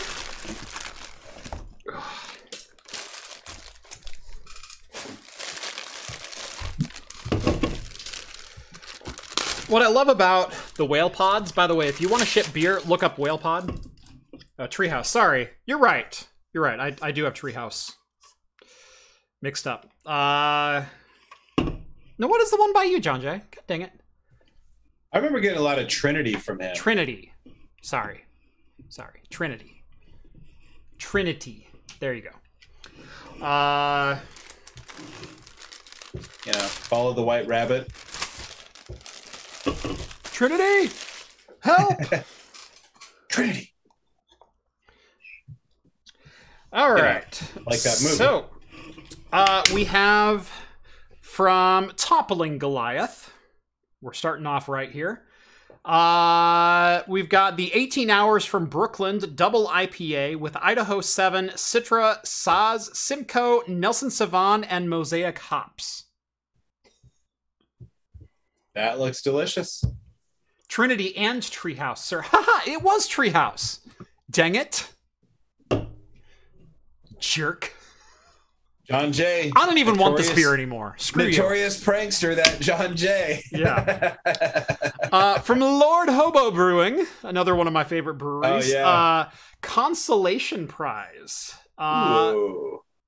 So this is a 9.5% double IPA. Another fantastic bit of can art, good. if I do say so. We've got from Single Cut Brewing, Notes IPA. Little guitar fret on there. Ooh, I like that. Yeah. It's like an E minor chord. We're rocking an E minor. Thank you. Yeah. E minor. Pairs well with C, G, and D.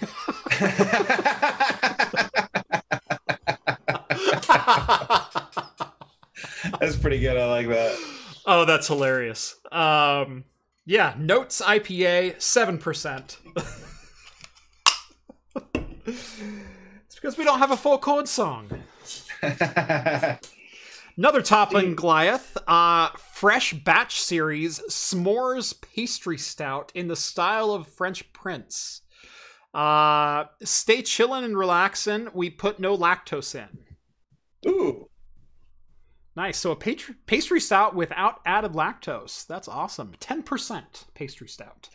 That one's getting my mouth watering. Right. Before we get to the next 4, we'll do a quick super chat here. Swanee sends over $10. Thank you very much. Jeff, wanted to say thank you. Found your video on GPUP. Been wanting to set up a server for a long time now. Now I have one. Thanks to your video, plus my Hive server and other things. LOL. Yeah, you are very welcome, and I apologize to your wallet. So I don't. Yeah. Red has no shame. No. He will make you buy all the things on eBay. I will only make you buy like the really cool things and maybe things like the Io Neo Air, which I opened today. So it's nice. It's cute. Oh, it is. Look, there was us. Oh, and OLED and 1080p. It's a freaking gorgeous screen. Holy crap. Watch for that review probably next week. Let's see. We've got Mayflower Brewing. Dark Echo Imperial Stout. Ale with lactose, coffee, and vanilla. 10%. Ooh. That sounds good. Oh, yes. Oh, yes. Oh, my friend. I knew that can the second I laid eyes on it. And I'm assuming the silver one is its cousin. No, it's not. Interesting. Okay. So From The Alchemist, we have the Alchemist Venom can, I believe. Focal and Banger IPA. Oh no, Focal Banger. Okay. So it's from The Alchemist. This is the Focal Banger. This is another hazy IPA. I believe in the style of The Alchemist. Or, whatever the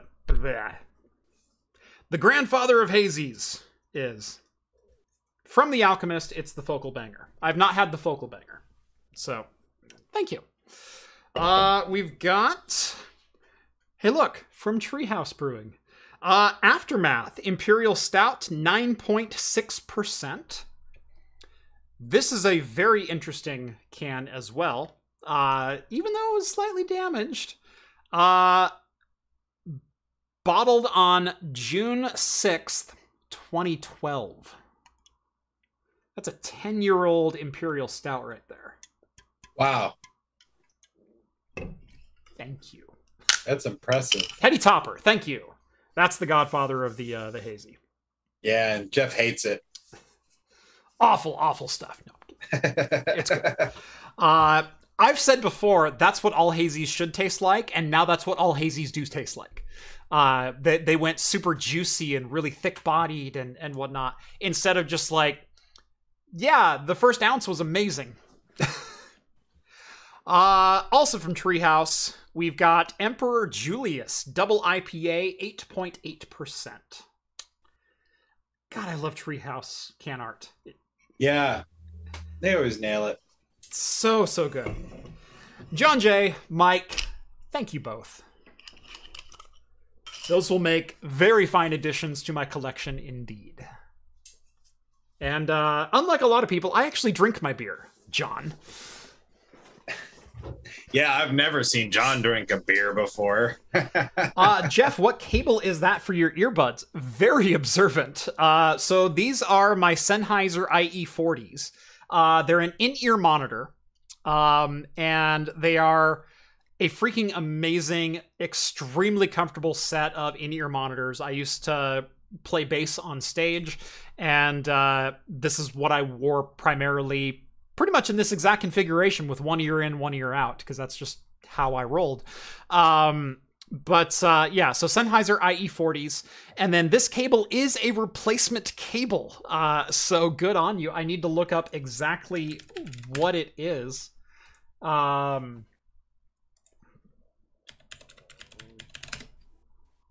It's the Sennheiser replacement cable 40. No, it's a third-party cable. Oh. Because it is a looped cable instead of the straight cable, and it's actually a lot more durable than the Sennheiser stock one. And also has the microphone and a mute switch on it. So if you're using it for like, I use this for video conferencing a lot, and it works fantastic. And also for talking heads, I don't have to crank up my volume and risk like bleeding into the microphone and whatnot. I can just have the host or the co-host right here. It's right there, very baby. Convenient. Yeah, I'm looking it up. Let me see if I can find it. I don't believe in in-ear monitors. I want big, bulky, over-the-ear monitors. Yeah. These aren't monitors. These are just headphones, but... I'm searching my Amazon history. I know I bought it on Amazon. Got some monitors right over there. Right behind me. Yeah. No. Well, you use my Audio Technicas all the time over there. Yeah, I mean, I'm not opposed to over the head. I just prefer in ear, especially when I'm like playing a guitar. So fair enough. How dare you like try to state your opinion as fact? Gosh. This just in-ear monitors sucks. I will go to war with anybody who thinks otherwise. Okay. He wears an in-ear monitor. Get him! Get him! No, I was just scratching my nose. He's scratching his nose. Get him!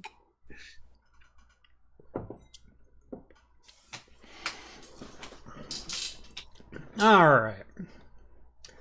Tanmay wants to know when the video for this will be out. Well, considering I literally just unboxed it like half hour before the show started, should be sometime next week. I've got a couple more videos in line before that, but did Skull just find that link? You found the IE40s, and it says, hey, look, purchased April 29th of 2020. And yeah, I have the clear ones. I like the clear. Better show the earwax as it's building up around the edges of it. But I can't find the cable that I used for it. I don't know why. Yeah, I can just find the... I might not have bought the cable on Amazon, which would be very weird of me, but whatever. Ryan wants to know for $5. Thank you, Ryan. Hey, Jeff, did you ever watch the video I sent you on Discord? I don't remember if I did or not. What was the video? That's a great question. I watch so many things. I may have. You got to be a little more specific, though. Tech Geek says I have the IE80s, and he loves them as well. Yeah, I looked at those. I kind of settled on the IE40s. I know the IE80s have a little bit better mid-range response, but I am primarily a bass player and wanted a set of headphones that was a little bit more treble-based, or treble responsive. And so this is what I went with, just based on like frequency charts and whatnot. I really, really like them. I get all the bass that I need from the 15-inch cabinet that often sits behind me when I was playing. And so, like, I can feel what I'm doing, but this makes sure I can hear the vocalists and, and everyone else around me.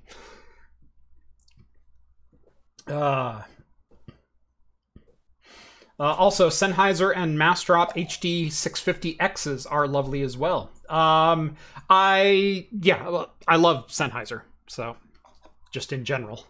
Yeah, I mean, they're like the best for studio monitors. Yep. Strange New Worlds Interstellar mashup that I made. I don't remember watching that. I do remember seeing the link, but I think I got it like very late at night. And so I don't think I actually clicked on it.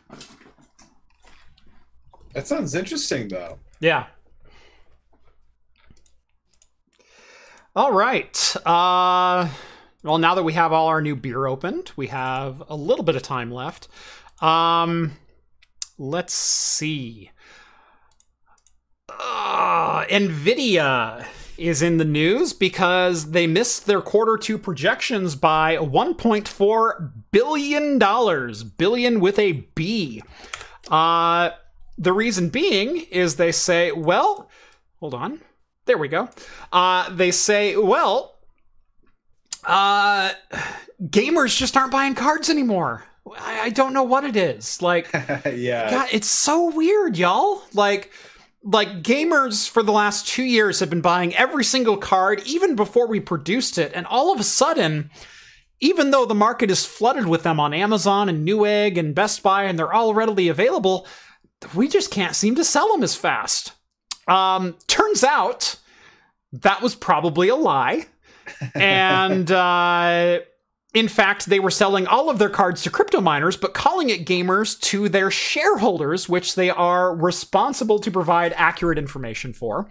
And they never really disclosed that they were just selling cards to crypto miners directly. And that may come back to bite them in the future as far as, I don't know, the SEC or any number of other organizations are concerned. So, yeah, they missed their Q2 projections by 1.4 billion because they can't sell all their cards to crypto miners anymore. So they have to sell them at lower cost at retail and at a slightly slower rate.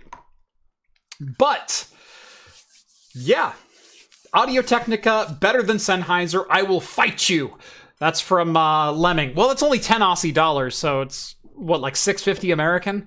You're going to have to put up more money than that for me to, like, actually fight you. Like...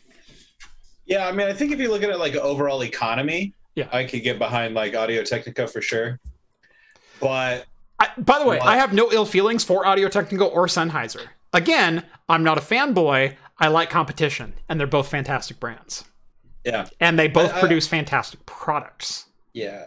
It's kind of like, I always feel like Sennheiser is kind of like the Halo product brand. Like they create the stuff that you wish you had money for. Totally. And not that your in-ear monitors that you have are like overly expensive. Like looking at that Link Skull provided, like they were $140. Yeah. Very which is affordable. like pretty modest. But as far as like Sennheiser goes, I mean, they've got super insane quality monitors that could easily be the most expensive thing in your home studio. And maybe Audio-Technica does too, but I find that their like mid-budget offerings tend to be pretty strong. Yeah. So,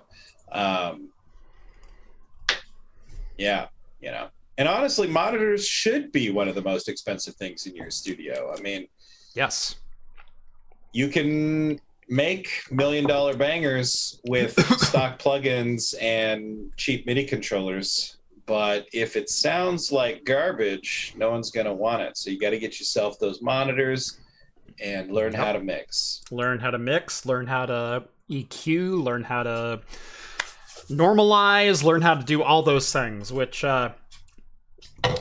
Rhett will tell you I can like video edit circles around him, but when it comes to audio editing, he's got me beat just dead to rights. Like we each have our strengths. It's only a matter of time. You'll catch up. And that's what I'm paying you to do, by the way. Yeah. You'll catch up. It's in my best interest to just suck at it for as long as possible.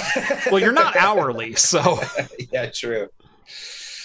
Oh, that's true. You want to go home on time, you better learn this crap.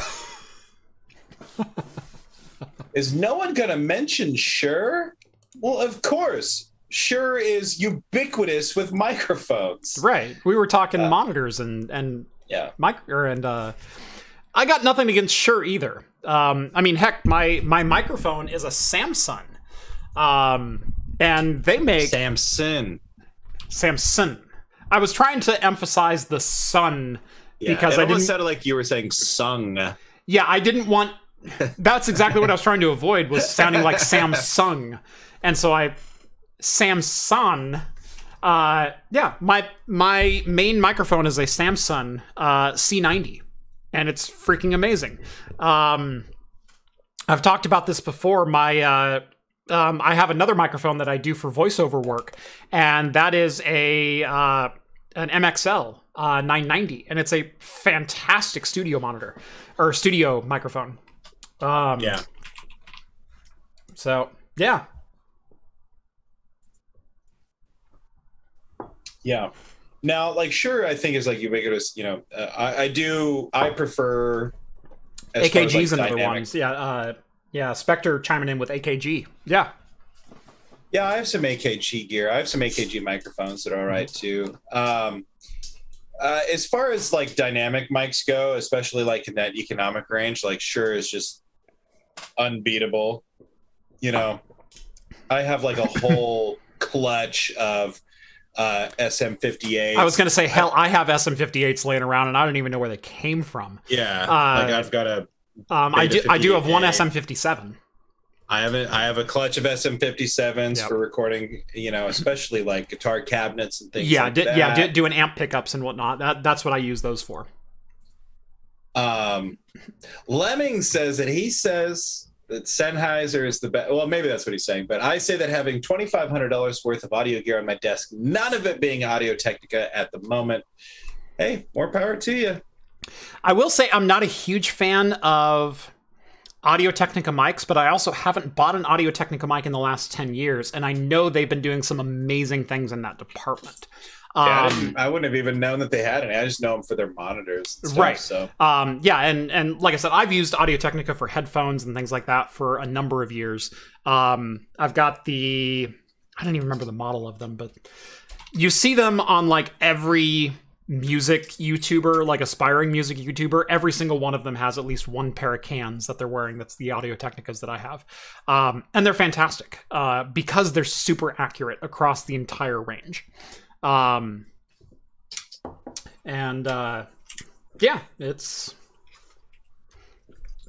great stuff. Nice. yeah, like again, I'm not a fanboy. I'm not a brand follower or ambassador or anything like that. I use the right gear for the right situation, and as long as someone ATH M50s, thank you. And yes, I also have the Bluetooth model, the XBT. So, thank you, Skull, because Skull has the same headphones that I do. Novella wants to know what the best pair of headphones is for Morrowind. Oh God. It's whatever the Plantronics headset I had back in the day was. That's just unparalleled. Turtle Beach. No, it wasn't Turtle Beach. Shut up.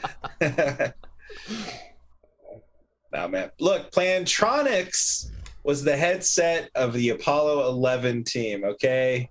Yeah. You can't knock their ingenuity. No, I just had some secondhand Plantronics headset from back in the day, and that was what I always played games on pretty much until 2013 when it finally. So from I think the year 2001 to 2013, I had the same headset. That's impressive. Oh yeah. Although I did have a set of Sony cans, and you'll forgive me for not remembering a Sony model name, but I had a Sony. Set of Sony cans for about that long as well, for that same time period, like that very early 2000s to early to even mid 2010s. So nice. Yeah. I've offended Ryan. Quiet with that Turtle Beach crap, or I'll swear I'll unsubscribe. I swear on my mum I will.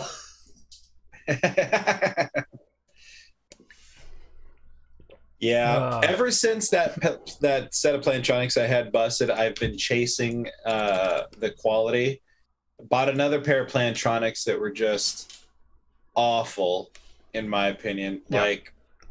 And these are like the Razer Krakens or whatever, and they're fine. The mic is hot garbage, but the sound quality is good, and they're comfortable. Yeah. And Sony model numbers infuriate me to no end, because I have owned a number of Sony products over the years that I would really like to own again. But the thing is, I can't search for that model number on eBay. Number one, no one knows how to find the Sony model number on a Sony product. Number two, you could never remember the Sony model number because it's some obscure 3-letter starter with a dash and then a 4 alphanumeric code after it. It was never recognizable, and it actually changed depending on which marketing wing was in charge of said product at the time that product was produced. And so you even had products that were like, the Sony Vaio laptop. Back when Sony made Vaios, they were PEG, they were PAG, they were PEQ, they were, and then dash whatever lineup. And sometimes that would even overlap with their Palm-based PDAs and audio headphones and everything else. But they always had the same overall nomenclature, where it was the ... It's the Kevin James phone number. ... But it never made any sense to anyone outside of Sony. Anyway, back in the early 2000s, I had a Pentium 3 based. You would call it an Ultrabook today, because it was a super thin and light 12-inch 1280 by 1024 laptop, 12.3-inch screen, that had a 1.8-inch hard drive to make it super thin. So the keyboard tray on it was only 7 or 8 millimeters thick. The screen was even thinner than that, and so the whole thing was super skinny. And this is 2003 was this laptop was manufactured. It was a Pentium 3 1 gigahertz or a 1.1 gigahertz. I don't remember right off. It had no floppy drive, no CD-ROM drive. You could plug it into a dock, and I did have the dock, and you could plug a couple of things into that. But it had 2 USB ports and a charging port, and that was it. And I want that laptop back. It was such a great laptop. But there was that. I had a Sony Clie, or Click, as most people tried to call them, but Clie, Palm OS based PDA that had the clamshell and then rotating flip down screen. So the whole thing flipped around so you could use it like a PDA. It also had a full keyboard and a 2 megapixel camera on it. So that was pretty cool. But again, number one, no seller is ever going to put the actual Sony part number in there because they don't know them either. Number two, I could never remember the Sony part number, so I can't even search for it if I wanted it. So, frustrating.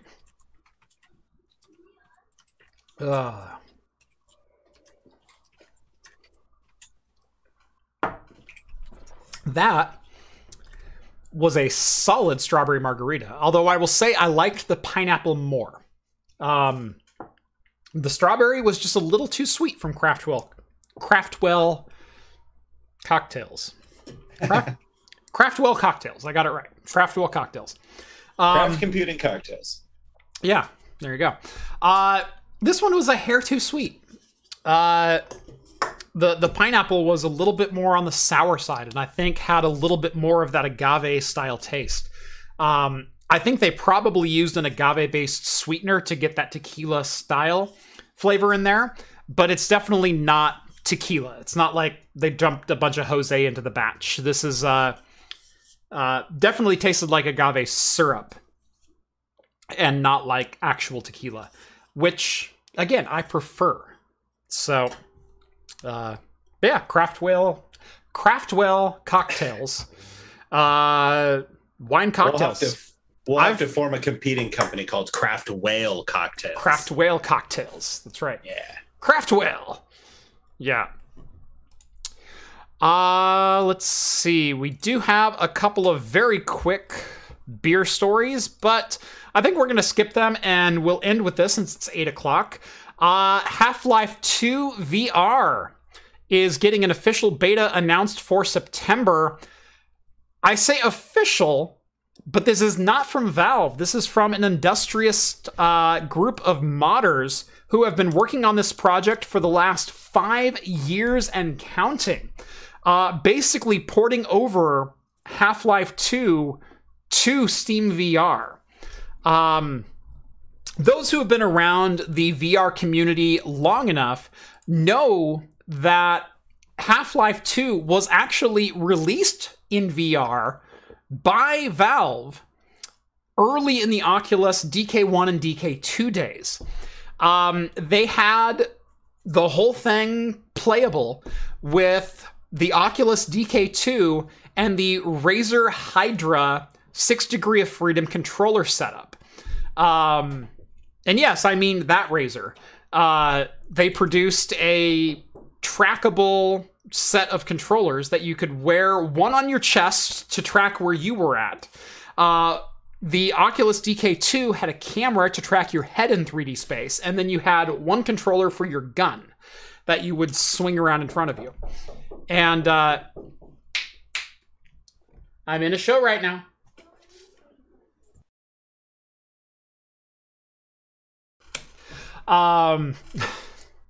Yeah, very cute. But anyway, so I remember like putting on like a camera strap and literally taping the Razer Hydra controller to my chest to track chest movement. And then I also got independent head movement out of the DK2 and then holding the other Hydra up. And that was the first out of body, out of location experience I ever had with VR. Like, I'm not in a tech demo. I'm in City 17.